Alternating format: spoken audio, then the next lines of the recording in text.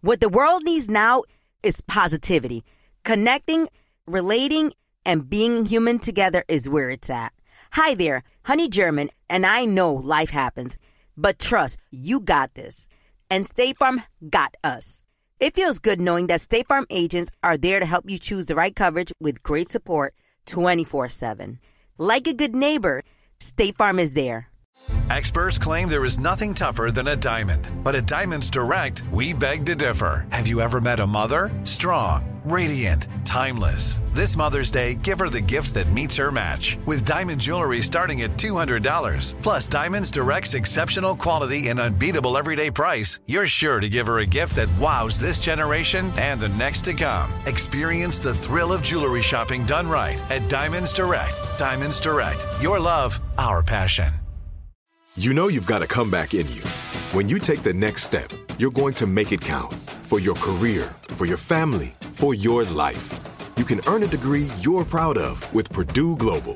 Purdue Global is backed by Purdue University, one of the nation's most respected and innovative public universities. This is your chance. This is your opportunity.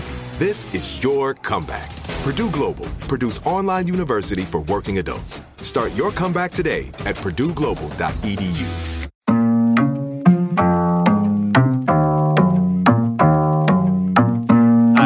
Let me talk my talk. Here we go. He said he living life as a gringo, where you question where you fit and every time you mingle. They say you do this with not enough that. My rapping is really bad. This life as a gringo. Yes, hello and welcome to another episode of Life as a Gringo. I am Dramos, of course. It is Thursday, so that means it is our Thursday Trends episode. And I'm really excited about today's guest because this is her second time on the podcast and was incredible the first time we had her on. So I can't wait to hear her perspective on some of these stories. She is an incredible R&B singer whose latest single, Éxito, is available everywhere right now. Flores, how you feeling? I'm good. Thank you. Thank you for having me again. Pleasure always. Of course. And listen, there's a lot going on. Some of it actually has a lot to do with the things we talked about the first time around and things that you're constantly always advocating for. So we're going to dive into a few stories. To that point, we'll talk about what's going on right now with Biden and a border policy that he's going to be getting rid of, a border policy that was done under Donald Trump. And there's some backlash going on there. So we'll get into that. I'll hear your perspective. I know you're always very much up on that. Yeah, perfect. And we'll also talk about, somebody at Disney who got dress coded for what they're calling a revealing top. And there's been some sort of backlash happening if Disney is taking this whole thing too far. I'd love to kind of get your perspective as a woman. We'll talk about that. On the brighter side of things, we will talk about two people who have organized and created history when it comes to workers in this country. And we will celebrate them for our Mi Gente segment. And of course, we'll get into all that you have going on as well, because you've been putting out some really incredible work lately. So we'll dive into that. And then further down in the show, I'm going to get y'all's perspective on one of these topics in our Ask a Gringo segment. Before all that, though, let's just do a deep dive into some of these heavier topics in a segment we call For the People in the Back. Say it louder for the people in the back.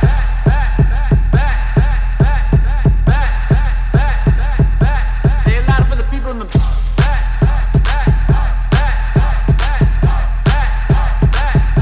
Say it louder for the people in the back.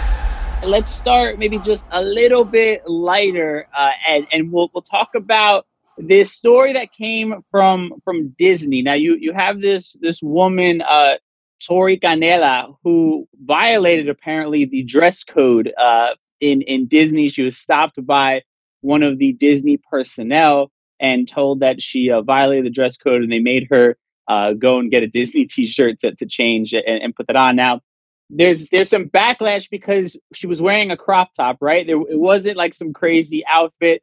It was a crop top that happened to be like tied together in the front or whatever it was, but nothing crazy, nothing out of the ordinary. But it kind of lends itself, I feel like, and at the risk of sounding too woke, but this sort of, sexualization of women that we see over and over again, right? And And then it's kind of just said to be, oh, they're doing something inappropriate when they're just being them, right? When they're just essentially being women and dressing as women do. I mean, so, I don't know if you've seen the pictures or anything like that, but I mean, generally speaking, I mean, when you hear about stories like this and when we talk about especially women of color, specifically Black and brown women, they're told, that things that they do are too sexy, or they're often viewed and sexualized at early ages. I mean, so let's talk a bit about your own thoughts and experiences when you hear things like this. What does it kind of bring up for you? Oh man, I haven't heard of this story, but that's a really great topic. But it reminds me of something with like Nicki Minaj for her Anaconda video. She had like the picture of it was like her in a thong, but Taylor Swift was also in a thong. And it was like, but they demonized her because she's very voluptuous versus Taylor Swift, who isn't as voluptuous, and how they depict us in a certain way. So I do really see that, but I didn't see what she was wearing. But I really don't think you should police people on what they're wearing. It's a free country. We should be able to wear what we want, and if you're offended, look away. Like, like we're all human beings. We all have the same stuff. So I'm like, I didn't even know Disney had a dress code. I think that's crazy. Yeah. Apparently this is a thing. Like they have security who polices these kinds of things. And I mean, and obviously, you have people who take their jobs a bit too seriously at times in any field, right? Whether it's like security or anything, anybody who gets put in a position of power, there's often stories like that. But yeah, I mean, I think that's a great point to bring up, like the Nicki Minaj versus Taylor Swift thing, because it's almost like women are being punished for being born with, a voluptuous body, which happens to be, a general stereotype of certain, body types when it comes to being Latin or being, African American, different things like that, and it's almost like as women, you're like punished for it. And I'll be completely honest. I'm keen to it a bit more now, but as a man, it's not something that I grew up kind of realizing, you know what I mean? That is something that we're doing or that we're taught, I mean, I'd imagine even being in the music industry, it has to be a bit of a tough balance for yourself of like, what's going to be considered you trying to like, put out your sexiness to get views and things like that, I'd assume. Yeah. I mean, I try to stay away from all that. I think that a lot of girls, they, you got to do what you got to do. So I don't judge anybody, but I think for myself, like, I feel like if I was to act like this, it would just distract from the message of what I'm trying to talk about. So I don't try to go down that way. I'm also a grown ass woman. So I'm like, should I be doing this? I don't know, like, no, yeah. So, but I get it. Like I get the pressures for women to be sexy all the time. And also that it gets like younger and younger that they start to sexualize women. But particularly for women who develop earlier, I really feel for that because it's not only that you get it all on the street, but like, at school, with teachers or, I think it's really tough for women, especially women of color, because it's not just that they're voluptuous, it's that they're respected less as well. Even within our own community of men, we're disrespected more so. So it's a really sad situation. So that's really sad. Yeah. I think it's like, it's almost like, the men have to kind of have the finger pointed back at them as to why, these sort of notions have been created, like I can't think of, a time where a man like got in trouble for having print in like a pair of tight pants. Like you saw, his privates, like the shape of it, his junk. It's like celebrated. You know what I mean? Like when Pitbull, like there was that pic of him like with his tight ass pants that he wears, and like that's like this celebrated thing. I can't imagine being in an office building and having to be sit down by my boss like, hey, your pants are really distracting people because of your print is showing, you know what I mean? But like the sad thing is that this is like a common occurrence when it comes to women, you know what I mean? It's like, and it's also, I've heard from people in my own life that it's also this common fear that you have, like, am I going to be taken seriously if I don't kind of try to dress, overly conservative just for that, and I imagine it's got to be exhausting to have these extra thoughts when you're just trying to live your life essentially. Yeah, I think it's exhausting just to be a woman. Like just like, oh, we have to do so much to just look good. And I'm like, men just show up. That's it. They wake up, they show up, and that's it. So I do think it's like the structure of patriarchy. It's the men and then the women who uphold it. Because, you know, there's a lot of women, like if I were to wear something scandalous in my formative years, you know, you get more like really mean, like mad dogging older women who are looking at you like, how dare you disrespect God, you know, like, so, right. Especially in our community that's very conservative, you know? I mean, they say they're conservative, but I think they're not. They're not on the DL. They're not. No. What do you mean by that? I feel like there's always some drama in our families, you know, like my grandfather had 2 women in his life, you know, that he had a love affair with. That's not, and he got buried next to them. He's buried in the middle of his mistress and his wife. And it's like, you know what I mean? It's like, we have to just accept it because it's like, well, he was a good man. He put bread on the table. So, you know, that I accept for his, and I don't think that's conservative. I think, you know, and that's normal, you know. Right. Right. Well, that even is like when you talk about the idea of like a patriarchy, that's also like, well, he's the man, so you can't really question too much what he's doing. You know what I mean? And I think to your point, there is a hell of a lot of hypocrisy that happens within our community, you know, about, you know, they police certain things, but other things they're okay with kind of turning a blind eye to, you know? Yeah. You know, they're like, I know I've heard some women who are like older women, so our abuelas are like, you know, at least he didn't beat me.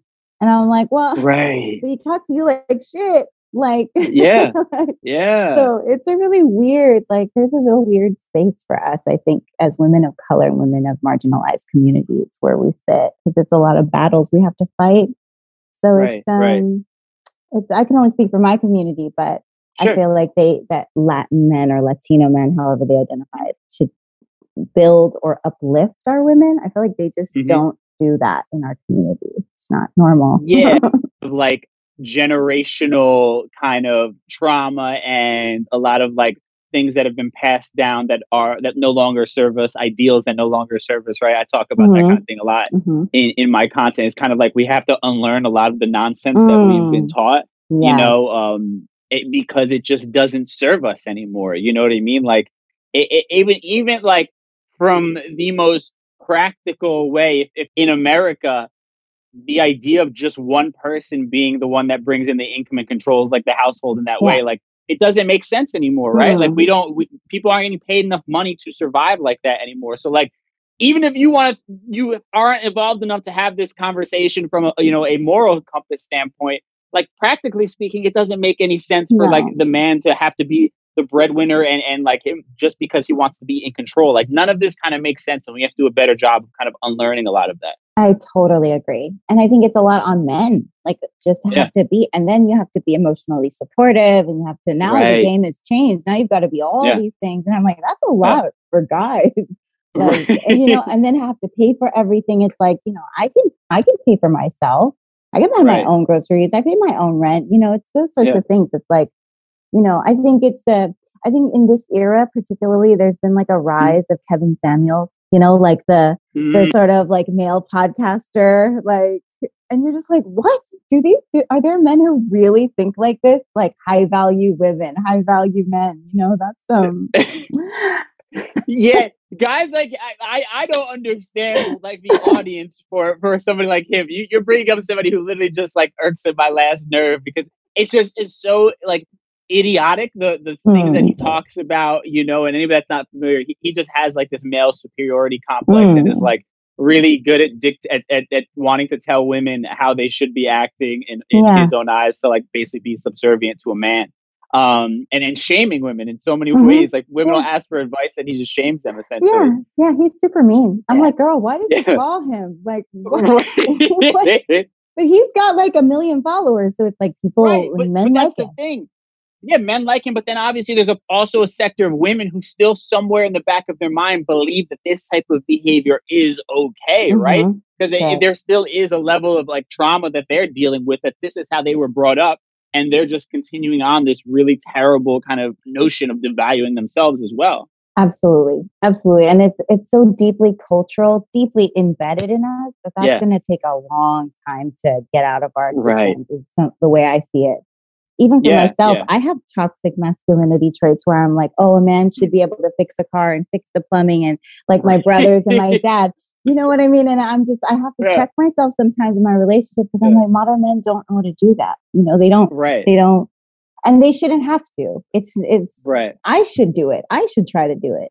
That's the way I see it. So it's like, we're trying to break it. Right. And it's really difficult, but that level of self-awareness is where it starts, right? Because these things are so deep-rooted, we can't expect to change overnight. But that self-awareness is the start. You know what? Now feels like a good time to take a quick break. So we'll do that, and then we'll be right back.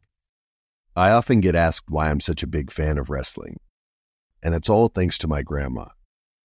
Growing up, we would watch matches together, and that bond turned me into a lifelong fan. Hi, I'm Freddie Prinze Jr., and on my podcast, Wrestling with Freddie, we know how important it is to have the right teammate, because things can get pretty tricky quick. So, when things get complicated and you need help, State Farm gives you options. They show you what's possible for ensuring what matters to you. One of the things that matters to me, sharing memories and revisiting wrestling's greatest moments. And with State Farm's support of the My Cultura Podcast Network, I get to do just that. Like a good neighbor, State Farm is there. Listen to new episodes of your favorite My Cultura shows, wherever you listen to podcasts. Live Nation presents Concert Week. Now through May 14th, get $25 tickets to over 5,000 shows. That's up to 75% off a summer full of your favorite artists like 21 Savage, Alanis Morissette, Cage the Elephant, Celeste Barber, Dierks Bentley, Fade, Hootie and the Blowfish, Janet Jackson, Kidz Bop Kids, Meghan Trainor, Peso Pluma, Sarah McLachlan. Get tickets to more than 5,000 summer shows for just $25. On sale now through May 14th. Visit LiveNation.com/Concert Week to learn more and plan your summer with Sean Paul, Sum 41, 30 Seconds to Mars, and Two Door Cinema Club. Are you still searching for your perfect place to call home? Well, now is the time to buy at Fisher Homes. If you're looking to move in before the end of 2024, May could be your last opportunity to start building your dream home and close before the year's end. If you're hoping to move in even sooner, Fisher Homes also has homes that are move-in ready and waiting for you, where you can start enjoying the benefits of homeownership even faster. Schedule your personal tour with a new home advisor today at FisherHomes.com and make this spring the season you find your perfect home sweet home. All right, we are back, and moving on to something that I know is really close to your heart, talking about immigration, right? And the border, you know, when it comes to Mexico. I mean, we've had some news there recently as Biden has announced that effective May 23rd, they're going to end the Trump era policy of Title 42. And for anybody not familiar, that prevented people who are seeking refuge from dangerous or harmful conditions from applying for asylum in the United States. Now, this is getting, you know, kind of, as you could have predicted, backlash from Republicans. And then it's also now allowing them to use this as leverage to fight back against Biden trying to have a COVID relief bill to get more money for testing and things like that. But the scary thing to me, you know, kind of all this is to be expected to a degree, right? When you're talking about the pushback from Republicans, and you would hope that Biden would understand that you know, something like this is incredibly terrible. But there was a poll done, and they were saying that the majority of registered voters in this country, 56%, actually oppose Biden from removing this Trump era policy. I mean, so it's no surprise when we live in America, but it still is shocking to think that more than half the country doesn't believe that these people's lives are worthy of being saved, essentially. I mean, as somebody of Mexican descent, you protested, you sing about this type of stuff in your music. I mean, how does things like this make you feel? I mean, I'm not surprised. I think there's like a mentality, especially like I was in an Uber. I'm in LA right now, and I was in an Uber, and like there was a young Filipino man who was driving me who was talking about immigration. And he was like, you know, there isn't enough space for us. There isn't enough space for, like, you know, it's really packed in here. We can't have more immigrants coming into this country. And I'm like, no, America's really big, right? Like, you know, there's enough space for us. Like, it might not seem like that because everybody's fighting for land here in LA. But like, you know, there's a perception, I think, especially among immigrants or new immigrants, first gens, that think that there's not enough space for us. Like, I have to hold this and I can't let new people come in. And I feel like once they are the deciding vote, they also contribute to then the Republican side, and sometimes even become conservative as a result. Sure. And I suppose the media contributes to the idea that there isn't enough for all of us, but there is. Right. Like there are places in Montana and Idaho and Ohio. It's like there's plenty space for all of us. It's just, you know, if people believe that there is this, and I think this is historical, the idea of the outsider. You know, we can't let them in. They'll bring disease. They'll bring crime will go up as a result. It's the same narrative for like hundreds of years, like all over the world. You're like, do people just get a clue? Like they're selling you the juice, don't drink it. And well, people don't though. That's the scary part. Like literally history like is just repeating itself over and over and over again, even down to what we saw with COVID and people fighting against it happened when the Spanish flu happened, right? And then even this notion of there not being enough room. I mean, we've heard that argument when it came to Puerto Ricans and like when they were sterilizing Puerto Ricans on the island that, there's too many for that area when that was just a lie. You know, it's like these same talking points keep happening over and over again. And the reality is just a vast majority of this country is uneducated in that and believes everything that they hear on TV. You know, they don't understand that people are lying to you, that they don't actually have your best interest in mind. And I think in the denser cities, you know, it seems like it's cramped, but that's by design, you know, that's like they pushed all the poor people out, you know, gentrified the area. So it's like, well, of course. And of course you don't want, if it's a predominantly white area, like I'm currently staying in a very predominantly white, affluent area. And I could see how they wouldn't want like an influx of Mexican people unless they're working on their yard or cleaning their pool or something. But that's the only Mexicans that I see in this area are the people who are working. And it's bizarre for me because I'm Mexican and I'm just like, man, this is fucked up. I just, it's messing with my head at the moment. But like, I get it. And I think that people are just going to have to eat it on this one. They're just going to have to, because you are entitled by the Constitution to come here and claim asylum. That is their right. And ending that was like, just during COVID was, I don't even, because, you know, my mom works at a shelter and there's actually a woman who I spoke to yesterday who she's from Sudan and she's stuck in the shelter trying to just get an ID so she can see her kids. She's been separated from them for 8 years and she's from Norway. She's from Norway. So she has a Norwegian passport, but because she's Black, it looks super fishy and she can't travel through Texas. We can't drive her there because they have an immigration checkpoint where they ask you if you're American or not. So we're trying to find a way like how we can get her ID. Maybe she comes to California so that way she can go see her kids, get with the consulate and hopefully get her ability to stay here legally. But she's been here undocumented for 11 years. And it's like, I'm like, she needs to claim asylum. She has the right to claim asylum, but she can't. So it's just been a very, very like, these are people's lives we're playing with and all they want is a better life, like us all. And we're the ones who are causing these mass migrations. So it's like, you know, I think people are mostly ignorant. So it doesn't surprise me that so many people are against something like this. Really, I look at the border and I'm just like, it weighs on you. You're just like, of course, lose hope in humanity that we care about brown people. It doesn't seem like we do.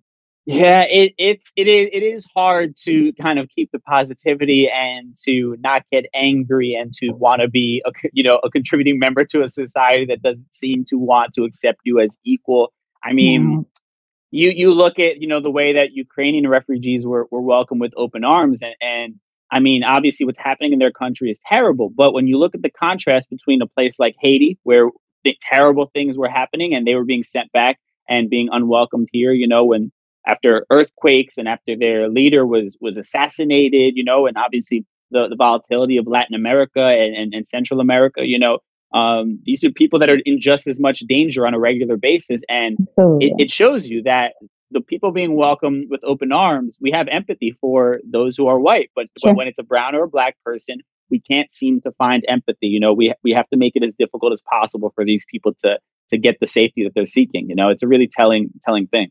That has been a very, like, with respect to the Ukrainian people, because war is always a war on children and women. So it's like, there's no words for that. But when it comes to the way the media has spun this and people's empathy, I think we're just not used to seeing Caucasian European people in misery, in war. I think we're so used to seeing in Afghanistan, we're so used to seeing brown and black pain and suffering. And it's so normal that you're just like, oh, that's just the Middle East. It's always been that way. Oh, that's just the drug war in Mexico. It's always been that way. And you don't bat an eye. We're so conditioned. It's the same thing with this woman, I think it was Gabby Petito, who went missing. Yeah. And in the same area, 700 indigenous women had gone missing. And you're like, if I go missing, no one's going to give a shit about me. There's not going to be, I'm not going to make a headline, and that worries me. That worries me for my sisters and everybody in my family. It's just a sort of thing like, why I get it, obviously in the context of history, but, you just ask yourself, like, when is that going to change? Because we're a big minority. Latinos are a big minority. Black people are a big minority. It's like, so I don't know. I think that the government's trying to control the amount of Latinos coming from Mexico and otherwise, because we have more children on average. I think we have like 5 to 1. And the census numbers are showing like we're out here, we're coming up, to your point. So it's like, I think that they're just really scared because they're not, Europeans are not from here. So they're, having less and less children. So are Mexican Americans. So it's like the Latinos from Latin America who are coming here are going to have lots of babies, and then we'll be browning the country. And in 500 years, I believe it'll be brown again. So it's like we're trying to keep power the way that I see this whole immigration. Absolutely. But to me, even like for anybody who may not agree with immigration, I would just point you to look at what your politicians are telling you, right? Because they're using not giving out relief for COVID, which is an issue still. They're using that as leverage to try and get Biden to not do this thing, right? So they're literally telling you, we don't give a damn about your safety. All we care about is passing policies that we see fit. Like, so that to me, that should be the most telling thing, whether you agree with this or not. Like, if they're literally telling you to your face, we don't give a damn about you as human beings. It's all about putting our own plans in action and us remaining in power. That's the scary thing to me, is that people just seem to ignore that and not give a damn about that. I think if they start to do numbers with asylum seeking, they don't want to encourage that into get the word into Latin America, and then you have a larger influx because that their houses are on fire. That El Salvador, what's going on there with it's volatile. It's all volatile for the people. So it's like I don't blame anyone for leaving that type of crime and violence. But that to me is a war. And I always wonder, like, why isn't the government calling the narcos terrorists? I don't like to talk about narcos because we live by the border and they run everything. So I don't like to openly speak about them, but I wonder why the government's so hesitant to claim that these people are living in war conditions, the same as any. There's guns and there's murders every day. I tried to find it within myself to try to because a few women have been murdered recently in the past couple of months in Ciudad Juarez for speaking out publicly. One was she had a radio show and she was shot dead in her car, and she's from El Paso, and it's kind of one of those things where it's like they're the issue, but they're funded by us. We're the reason they exist. So it's like, we have to be a part of the solution so that we can have people stay where they want to live with their families, in their homes. Like why the hell would you want to come here? If you're living in paradise, Right. I don't. That is to me, like the driving home point that people don't realize. They're not coming here because they want to have to learn a new language and like give up their trade and learn some menial job that they can only get because they don't speak the language. You know what I mean? Like, they're not coming here for that. They're coming because it's so dire where they're from that they have no choice if they want to survive, right? So the U.S., because of its terrible policies with Latin and Central America, is why there's so much turmoil, and like you said, the support that we're giving to these people who are causing the turmoil, that's why, that should be the focus. And people need to kind of realize that, like, if you have a problem with immigration, you feel like it's getting too crowded, the answer is not, sealing off the border. That doesn't solve the problem. The answer is actually doing something in these countries that are in dire need of help that we've contributed to the problem, Yeah, absolutely. It's the same with like agriculture. They ban, if something's contaminated in Mexico, they ban it from coming in. And it's because their water's contaminated. And I'm like, well, they're growing 80% of our produce. They're keeping us fed. Yeah. Shouldn't we invest in their watering systems, cleaning them for them? You know what I mean? It's like, we shouldn't put extra tariffs and making it harder for them to run their operation. We could be helping them get better water systems. It's like we could create an economy for all of us, something that works for everyone, because we're all part of the Americas. But America doesn't want that. America does not want a union, does not want a unified South America. It doesn't want it. It really doesn't want that, because that would be too powerful. That would be like an EU. That could be scary. Very scary. Right. It is sadly always about power at the end of the day for these people, these career politicians. Yeah. All right. So, obviously, we've been talking about some really heavy shit on today's show. I want to get into some positive stuff and honor some people who are doing some incredible work. We'll do that in our Mi Gente segment. But first, let's take a quick break and we'll be right back. I often get asked why I'm such a big fan of wrestling. And it's all thanks to my grandma. Growing up, we would watch matches together, and that bond turned me into a lifelong fan. Hi, I'm Freddie Prinze Jr., and on my podcast, Wrestling with Freddie, we know how important it is to have the right teammate, because things can get pretty tricky quick. So, when things get complicated and you need help, State Farm gives you options. They show you what's possible for ensuring what matters to you. One of the things that matters to me, sharing memories and revisiting wrestling's greatest moments. And with State Farm's support of the My Cultura Podcast Network, I get to do just that. Like a good neighbor, State Farm is there. Listen to new episodes of your favorite My Cultura shows, wherever you listen to podcasts.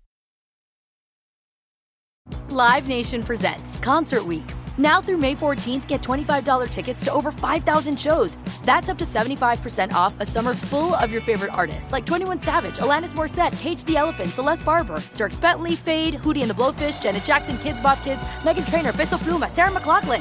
Get tickets to more than 5,000 summer shows for just $25. Until now through May 14th. Visit LiveNation.com/Concert Week to learn more and plan your summer with Sean Paul, Sum 41, 30 Seconds to Mars, and Two Door Cinema Club. Are you still searching for your perfect place to call home? Well, now is the time to buy at Fisher Homes. If you're looking to move in before the end of 2024, May could be your last opportunity to start building your dream home and close before the year's end. If you're hoping to move in even sooner, Fisher Homes also has homes that are move-in ready and waiting for you, where you can start enjoying the benefits of homeownership even faster. Schedule your personal tour with a new home advisor today at FisherHomes.com and make this spring the season you find your perfect home sweet home.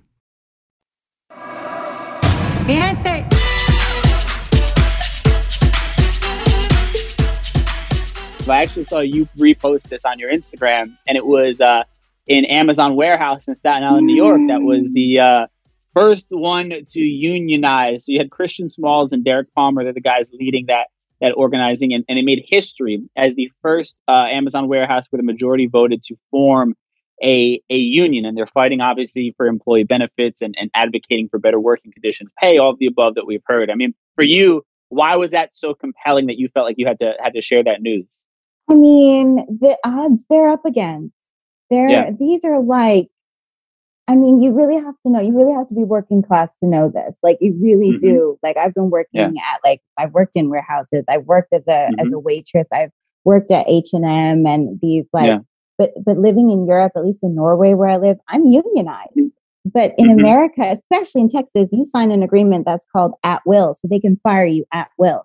And they say you have the right to talk about a union, but if you get caught talking about a union, they'll fire you and they'll just be like, well, it's an at will. I can fire you for whatever reason. So you're terrified. Right. You don't want to start talking about it. And and this is like, gosh, there was like, I don't know if you remember this Oscar Mayer. People tried to, the workers, they're undocumented workers working for Oscar Mayer. And like, I think it was like, I don't know if it was somewhere in the South.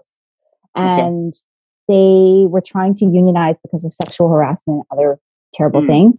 And the execs got wind and they called DHS or immigration to pick them all up. And it was the largest immigration raid in history, in American history. And then the next day they put out like a mass hiring thing so they could have more people at their, but they literally just took the parents and left the children. Yeah. So it's a really big thing to have a union. These people, our people failed because they got caught and they were undocumented or unprotected. So when I see like this level of a win, it's, this is one of those moments in history that will be the wildfire. It is the Arab Spring. It will show you that you can do fucking anything. You can beat the richest man in the world. Man in the world. He could hire lawyers forever. Right. But they did that. And I just, I'm speechless. I really am. Yeah. I am speechless. And I love that the president of this union, like, literally just was a New York dude. You know what I mean? Like, I loved, he was on there on TV. He had his chains. I think he had a grill in his mouth. And I was like, I love this, man. Because this dude is like literally any dude walking down the street in New York City that you could run into, and both the guys, the president and vice president, are black. And it's incredible to see that because, like you said, that is that fire. That is that inspiration. Like, look, these are literally everyday dudes. You're not talking about people in suits. You're not talking about people who are like Ivy League educated or have a cosign from some sort of Harvard lawyer or something like that. Like, these are everyday dudes, and they managed to do it. And to your point, beating the richest man in the world essentially at his own game. You know what I mean? And there is something absolutely. There's something so beautiful and just, man, incredibly inspiring about that for sure. It's been wild. I've been rooting for them for so long. They have terrible working conditions, and it's like, we deserve a working living wage. And now when they unionize and they show what they can get, you get $30 an hour, you can get sick pay, maybe maternity leave, like the things they can get now, and job protection, like, because they can't just fire you in Norway once they hire you. They can't just do that because you're unionized. And when you're unionized, they can't fuck with you. Like, and I saw the CEO of Starbucks coming up to his people saying like, oh, there's a threat to us right now because of these unions. And I don't know how they fucking demonize unions. Can I cuss? I don't know if I can cuss. Do your thing. Yeah, talk from the heart. I was cussing, but it just it seemed like, how did we get from being unionized in the 1950s, one of the best generations, to like demonizing them, where we think like, oh no, socialism. I don't get it. I don't. Yeah. I don't get is you have a guy who's like a multimillionaire or a billionaire telling you there's something threatening us, guys. It's like, what? I'm making $15 an hour. Like, our situations are vastly different. You know what I mean? Like, what in what fucking world are we in the same boat and having the same threats, right? Like, that's why the Trump thing never made sense to me either. Like, Trump is the working man's like savior. This guy never worked a day in his life. What the hell are you guys talking about? Like, it literally just things like that frustrates me because it's just so much idiocracy and like people, glad to see people fighting against it and realizing in situations like this, but there are so many others who get brainwashed by, the people in power at their jobs. And it really is sad to see. I think that is the saddest thing to see. And it's mostly suppression of voices, the way they've created like these really like terrible work environments, huge turnover rates. Like capitalism is a beast. And it's just, I just feel like here in the free world, there should be unions because that is the only way for at least working class jobs to get the kind of rights that they deserve. We all deserve them. And it's like, you are powerful if you are in numbers, and he said, I think he said that was so remarkable in his speech was that don't quit your job, come together, assimilate. I was like, thank you so much for saying that, because a lot of people don't want to stick their neck out. They're like, oh, I got kids to feed. I can't lose my job, or they just quit and get another one. And it's like, you don't solve anything when you back away. And I mean, I'm really proud of them. They have done something historical. So it's big moment. Big moment. It's a beautiful thing. And the last thing I would say is for anybody who's like against this and doesn't understand the importance of it, look at a company like Walmart who has like so many of their employees are on food stamps and things like that. And if you're just a dollars and cents person, again, you're the one paying for that extra money that those employees need, right? So while the CEOs of Walmart are becoming richer and richer because they're paying their employees wages that they can't live off of, it gets kicked back to the rest of us. So that should anger you. The fact that these guys who are rich and don't have to worry about money, we're paying for the part of their employees, livelihood because they're cheaping out on that. Like that should enrage you, in the most way, regardless of anything else. Like that pisses me off. You know what I mean? So I don't understand how anybody could have an issue with that. Things like that just don't make sense to me. Yeah, I totally agree with that. I've been through my own issues with one of my older jobs where we were trying to get unionized, and people were like, they liked to hire in this company people who were new immigrants. So they didn't know their rights. They didn't know the language very well. Right. So because we were trying to get unionized. We didn't win because the turnover rate was so high that you then have to keep convincing the new people to unionize. And it's like, and this was in Norway where unions are perfectly free and legal, like to talk about. Actually, they will bring the spokesperson from the union to the location to talk and help recruit people. So it's really like a great free environment. But this company in particular was a Spanish company. I won't name names. But they were like really anti-union. And I'm like, well, then don't come to Norway. If you don't like it, leave. Right. Like, don't employ us. Right. So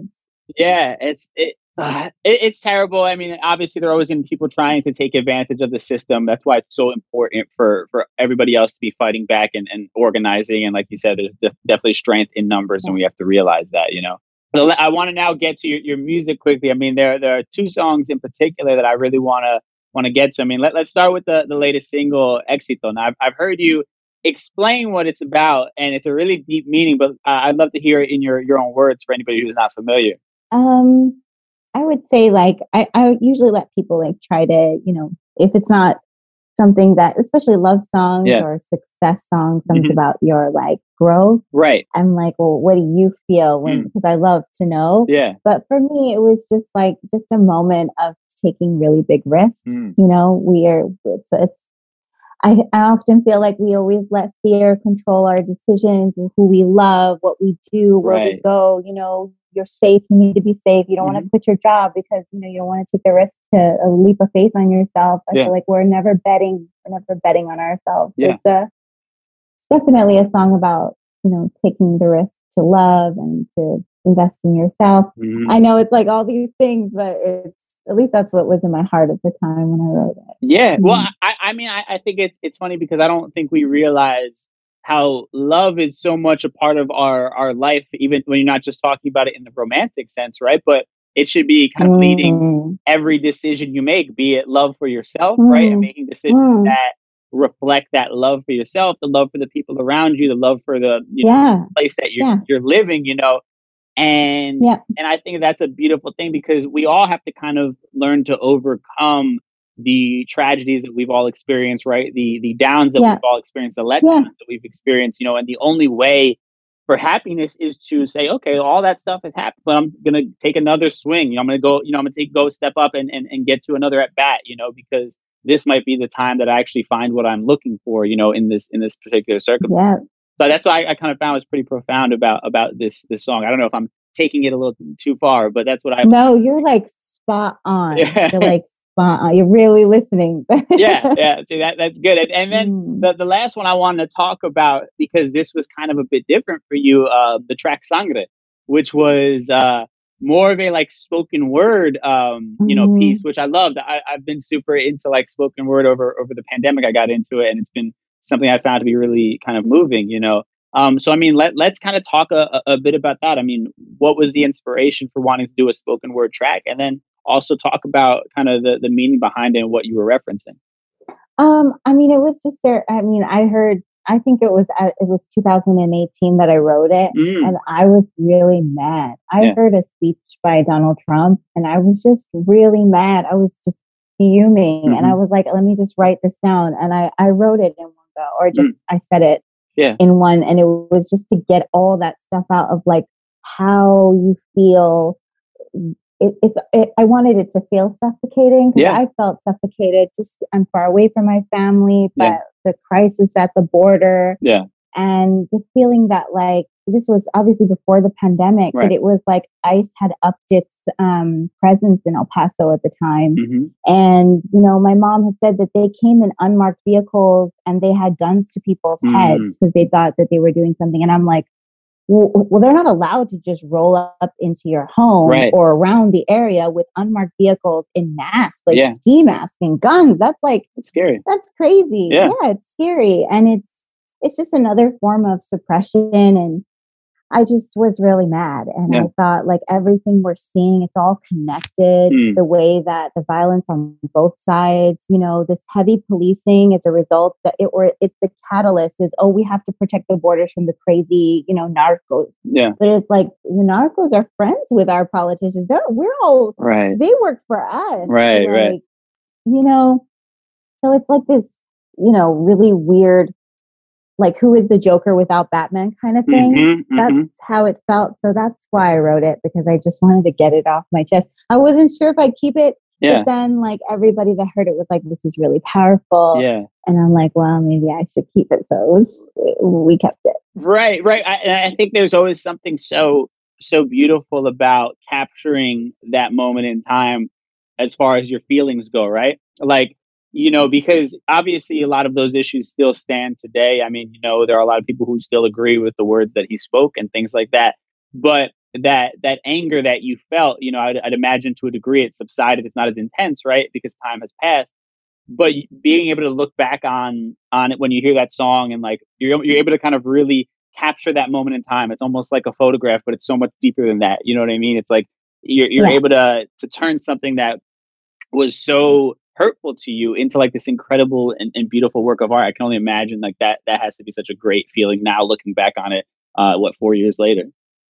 I mean, what makes me sad is that nothing's changed. I think that's when I look at it, I'm like, not a damn thing has changed for us, and it's all the same shit, whether it's Biden or it's not. They all feel the same about us. Right. Like they don't care about us. Yeah.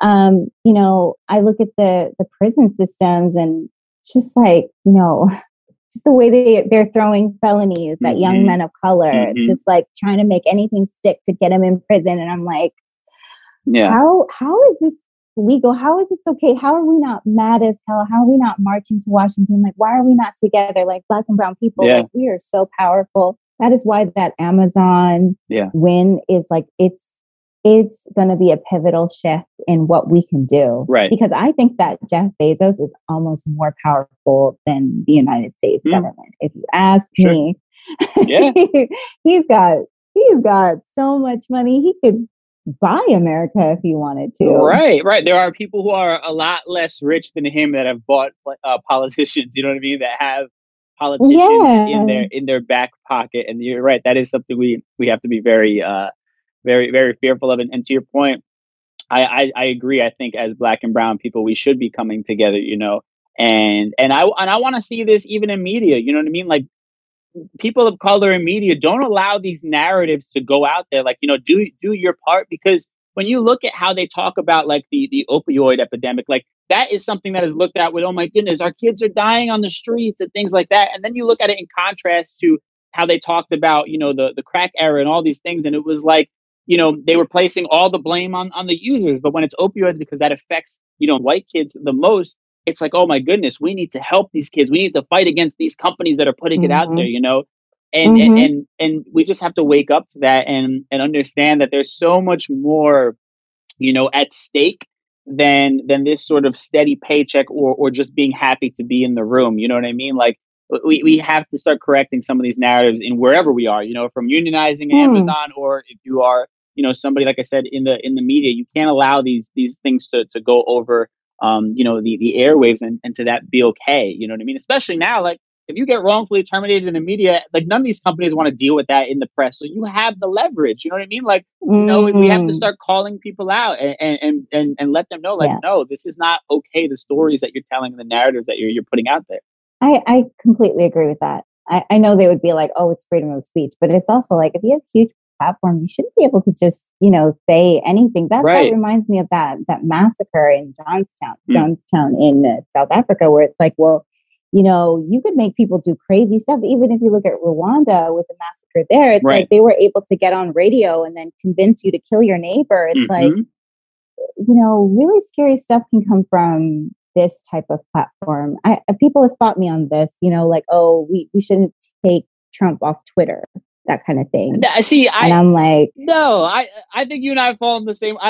Listen, I agree. I'm in media. I understand freedom of speech, but when it crosses the line that it begins putting people's lives in danger, to me, that's when you have to step in and say, okay, enough is enough, right? Like we saw January 6th, that happened. Like he literally said some words, galvanized people, and they went and committed treason against this country, right? And that should come with repercussions. I mean, even somebody like Alex Jones is like getting sued by those families, from the Sandy Hook massacre, who he was saying was made up, that they're all they're actors and things like that. Like at the very least, we should be organizing and suing the shit out of all these Fox News and all these people because of the things that they're putting out there, right? Like the messaging they're putting out there, it's reaching the people in the streets. And you see it when you see one of these Karens go off, and the talking points that they have are verbatim from these newscasters. So there is actual real world repercussions to it. And that's where I think the policing needs to happen. Yeah, it's like blatant misinformation, right? Because they know people don't want to do the research themselves. So they'll be like, they'll just eat it up. Right. I have an uncle who's like avid listener to like this really right wing, like, and I asked him like, yo, why are you listening to this? Like, because it's just like, just like lie after lie after lie after lie. And I'm like, it's easy to believe it too. It's not like, I think the Sandy Hook thing's a bit much. It's like, how could you believe this is a hoax? Right. I get it. Maybe you don't want to admit that this happened because if you don't care about first graders and gun control, if you don't give a shit about that, then this country is just we're hopeless when it comes to gun control. Like, so I mean, I get it from the perspective of like a consumer. You don't want to believe something so heinous could happen, but believe it. It happened and we didn't do anything. Gun laws are still the same. Right. The same. Yeah. We had a shooter come to El Paso, shoot 24 people. Tell me what's changed about the gun laws in Sandy Hook. And those were babies. Right. So, I'm like, a lot of things about this country need to be changed. Right. A lot. And listen, it starts with conversations like this, and it's people hopefully hearing this, that it starts, lighting a little bit of a fire underneath them about what they possibly could do, right? That's all of us are doing our part, hopefully, right? That's the goal with this, and hopefully hopefully these kind of conversations inspire that. But listen, it's always incredible talking to you. I love hearing your point of view, and man, I just am so proud of these last few bodies of work that you've been putting out there, and really. It feels so in line with, your messaging of what you actually stand for in this life, and what you believe in and what you believe is right. And at the same time, creating beautiful art along with it. So I have to commend you for that, and definitely recommend anybody to go check out all that you have going on. So if you want to push people to where they can hear more, where they can keep up with you on Instagram and all that kind of stuff, let them know. My name's Florecita de Luna on all my social handles, and I'm on all platforms, on streaming platforms, so you can find me anywhere. Beautiful, beautiful. Anything on the way before I get you out of here? Any new releases we should be looking out for? We're gonna have the album release gonna come out in May 11th. Wow, that's the date we set. So amazing. First body of work. Wow, congratulations! That's amazing. I'm excited to hear it, and we'll have to have you on again at some point when that's out. Thank you so much for having me. Man, big thank you once again to Flores for hopping on today's show. She's just absolutely incredible. I love having these conversations with her, and I love, musicians and artists who decide to do something with their craft, with their talent that goes just beyond trying to be famous and, get a Grammy or something like that. Like all of that is fine and well, but I love that she is using her platform to speak out and to advocate for her people. That's something I can respect, and it's something that I obviously always aim to do with my platform. So big shout out to her. Again, Éxito is out everywhere right now. She's also just got a lot of really amazing singles that she's been dropping over the last few months that you should definitely go and check out. Now, with that said, man, I want to hear from y'all. I want to get y'all's perspective on one of these topics. And of course, we'll do that in our Ask a Gringo segment. Ask a Gringo. I have a question. All right, so I want to get y'all's perspective on this whole Disney situation. You have the woman, Tori Canela, who was asked to change her shirt. They gave her a different shirt because they deemed it to be inappropriate what she was wearing. It is a crop top that kind of is like, tied together in the middle. And people have been debating if Disney is bugging or not when it comes to this. Now, y'all went crazy on my Instagram. I asked people that question right there. Is Disney bugging for this? Why or why not? And man, I got a ton of different responses. All right, so let's start with at the Storytime guy, who has been a former guest on the show. And he actually used to work at Disney. And his response was, I used to work at Disneyland. Dress code of guests and enforcement is entirely up to individual security. He then goes on to say, there's so many instances of security guards over enforcing rules, but truth is they are not taught what is and isn't appropriate dress code. On the opposite side of that, there were instances where I, who was in custodial, had to report bad dress codes to security because the people at the gates didn't do their jobs. Okay, so I mean, I think to me, this does lead itself to a bit of being a bit problematic, because if there is no uniformity to what is considered inappropriate or not, and you're leaving it up to the sole discretion of an individual security guard, to me, that can lead to, somebody who is just like ridiculously conservative for no reason, or has a problem with this person, be it race, be it gender, whatever it is, right? And then can come up with some asinine excuse as to, that there's a problem with the way that they're dressed or whatever the case may be. Obviously, Disney is a family environment, so that has to be kept in mind. And to be fair, I know I was sort of posing this when it came to Flores from the perspective of, the over-sexualization of women, which I think is a part of this, And let's see, I'm going to read another response that I think kind of lends into that conversation. At A. Bjork says, no different than Wildwood, New Jersey, not allowing sagging pants. Goes on to say, Disney, it's really their own call. They are technically a city/municipality that creates its own laws. With that being said, no bra, crop top, open center with just the ties. She's going on Splash Mountain. Some pervy dad is going to get a whole show. LOL. I want to touch on a couple of things. You brought up Wildwood, New Jersey. So you're talking about the boardwalk. It's like a beach town for anybody who's not familiar. Doesn't allow sagging pants. I mean, that kind of stuff to me is like cloaked in racism, right? Because the stereotype of who wears sagging pants, and just being from New Jersey myself, knowing how some of these beach towns operate, as well as how some of these bars and places like that, these sort of dress code things that they come up with are to flat out keep black people away. That's the blatant, honest truth to that, So to me, I wouldn't use that as a comparison, because to me that's just like some coding for some racism. But then, it's being said that her crop top has basically just ties and she's not wearing a bra underneath it, and that, some pervy dad is going to get a whole show. I think to me that is a part of the problem. And listen, not to say that you're completely wrong there. I mean, obviously there are little kids, and if her top does in fact fall down, like, if you don't want your adolescent to see some woman's boob, like, I understand, like that makes sense. But we shouldn't be like against her outfit because some creepy guy is going to view it in a certain way, right? Like, that shouldn't be a part of what we're policing, It should be that men should just not be creepy and pervy, right? So, I mean, I think that part, it's like, I think that men should just be taught not to be creepy, or like be sitting there waiting for this girl's top to fall off or something like that. That's a bit more of a problem with the dude rather than the girl in that instance. And I would hate for that to kind of be the reason why things are like this are policed. And the sad truth is, usually that's what it is. Like if you're in like a work environment, they're going to tell, a woman, oh, well, your cleavage is distracting to the other employees, rather than telling, the men to just stop looking at her fucking cleavage and stop letting it distract you in a work environment. Now, obviously, stuff like this can be very intricate. There's different arguments to be made. But first and foremost, as a grown men, we should know how to control ourselves, that things like this wouldn't be, an issue for us to enjoy a day with our family at Disney or to do our job in the workplace. But I think there are some valid arguments on either side of this for sure. Let's see. I'm going to read a couple more real quick. At B. Marie says, it depends. She had on booty shorts too and clearly no bra. So if she was being extra and caught the attention of someone to complain, then yeah, she got to change. But you see, that's where I disagree because as we've seen with fucking Karens complaining about a guy bird watching in Central Park, like we can't empower people who are complaining and just are fucking miserable in general, you know?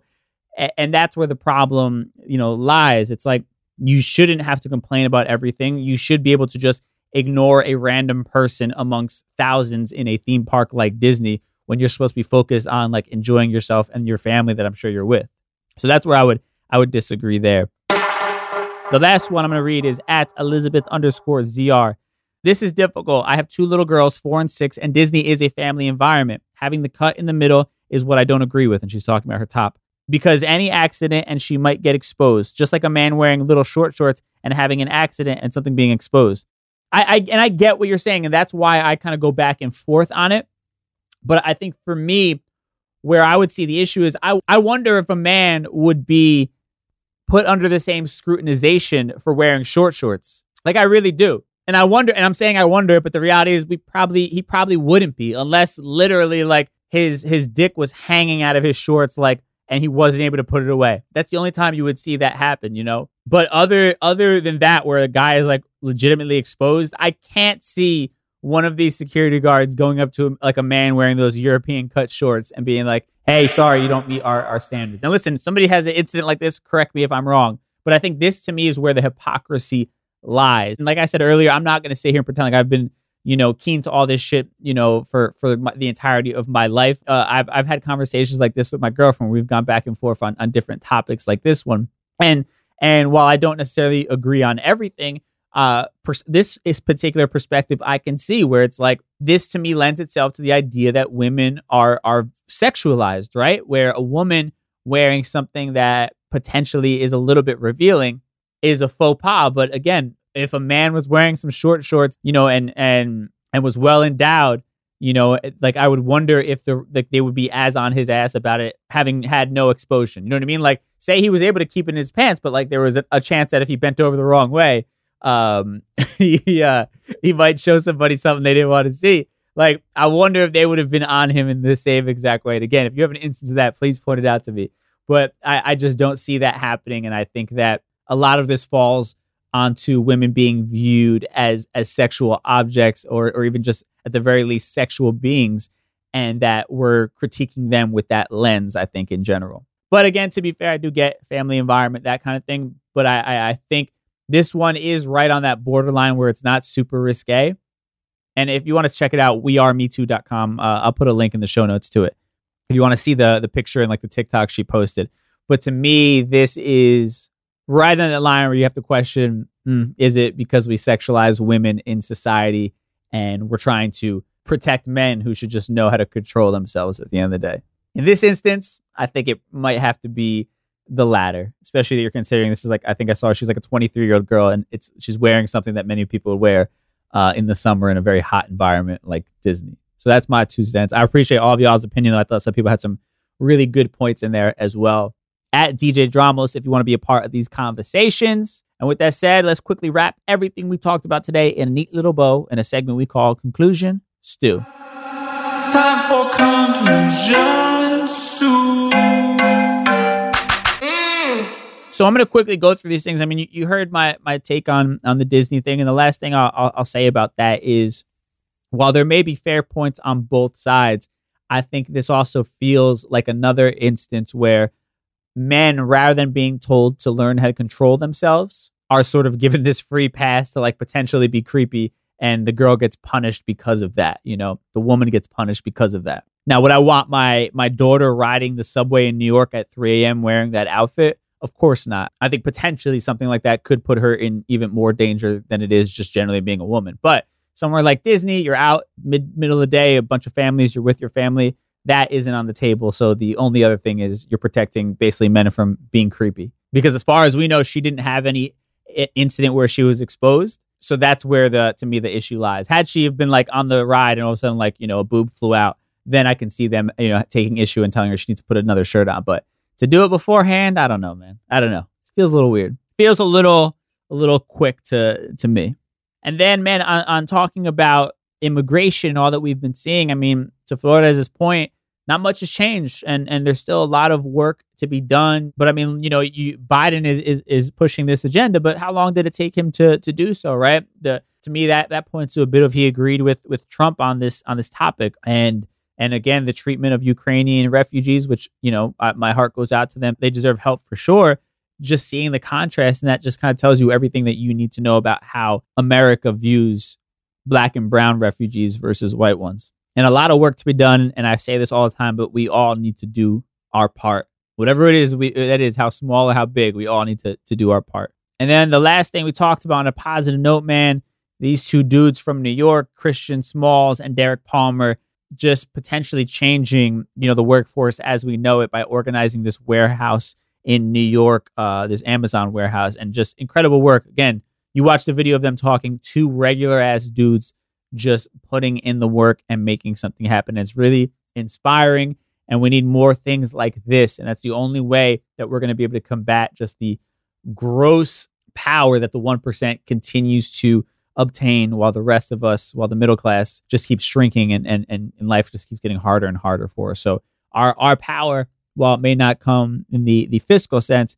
we're outnumbering them. And when we come together, when we organize behind a cause, it shows you that change can in fact happen. So just food for thought, and hopefully something to motivate you throughout the course of your life and whatever you have going on in your life. Now, with that said, thank you once again to Flores for hopping on the show. Make sure you go check her out on socials and check out her music. I will catch y'all on Tuesday. It's, of course, Financial Literacy Month, so every Tuesday this month, those episodes will feature somebody putting you on some sort of game when it comes to money, investing, all of the above. So on Tuesday, I'm really excited. We will have Matt, the mortgage guy, who you may have seen on The Breakfast Club a bunch of times. He'll be talking all about, we'll dive into like how to get approved for your first home. He's a mortgage lender, so he'll tell you what you need to get approved for your first home. And then for those of us who might be interested in making real estate a business, it's something that produces income, he's going to teach you all about different hacks he has so that you no longer have to pay, a mortgage or rent or anything like that. So,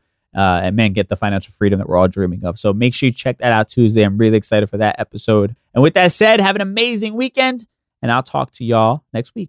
Peace. Life as a Gringo is a production of iHeart's My Cultura podcast network. Professional wrestling, like real life, is full of surprises. Hi, everyone. It's Freddie Prinze Jr.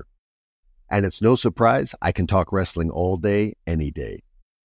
Kind of like how State Farm agents can talk insurance and help you choose the right coverage. When it comes to important insurance decisions, let State Farm support you with the coverage you need, backed with 24/7 support. Like a good neighbor, State Farm is there. Live Nation presents Concert Week.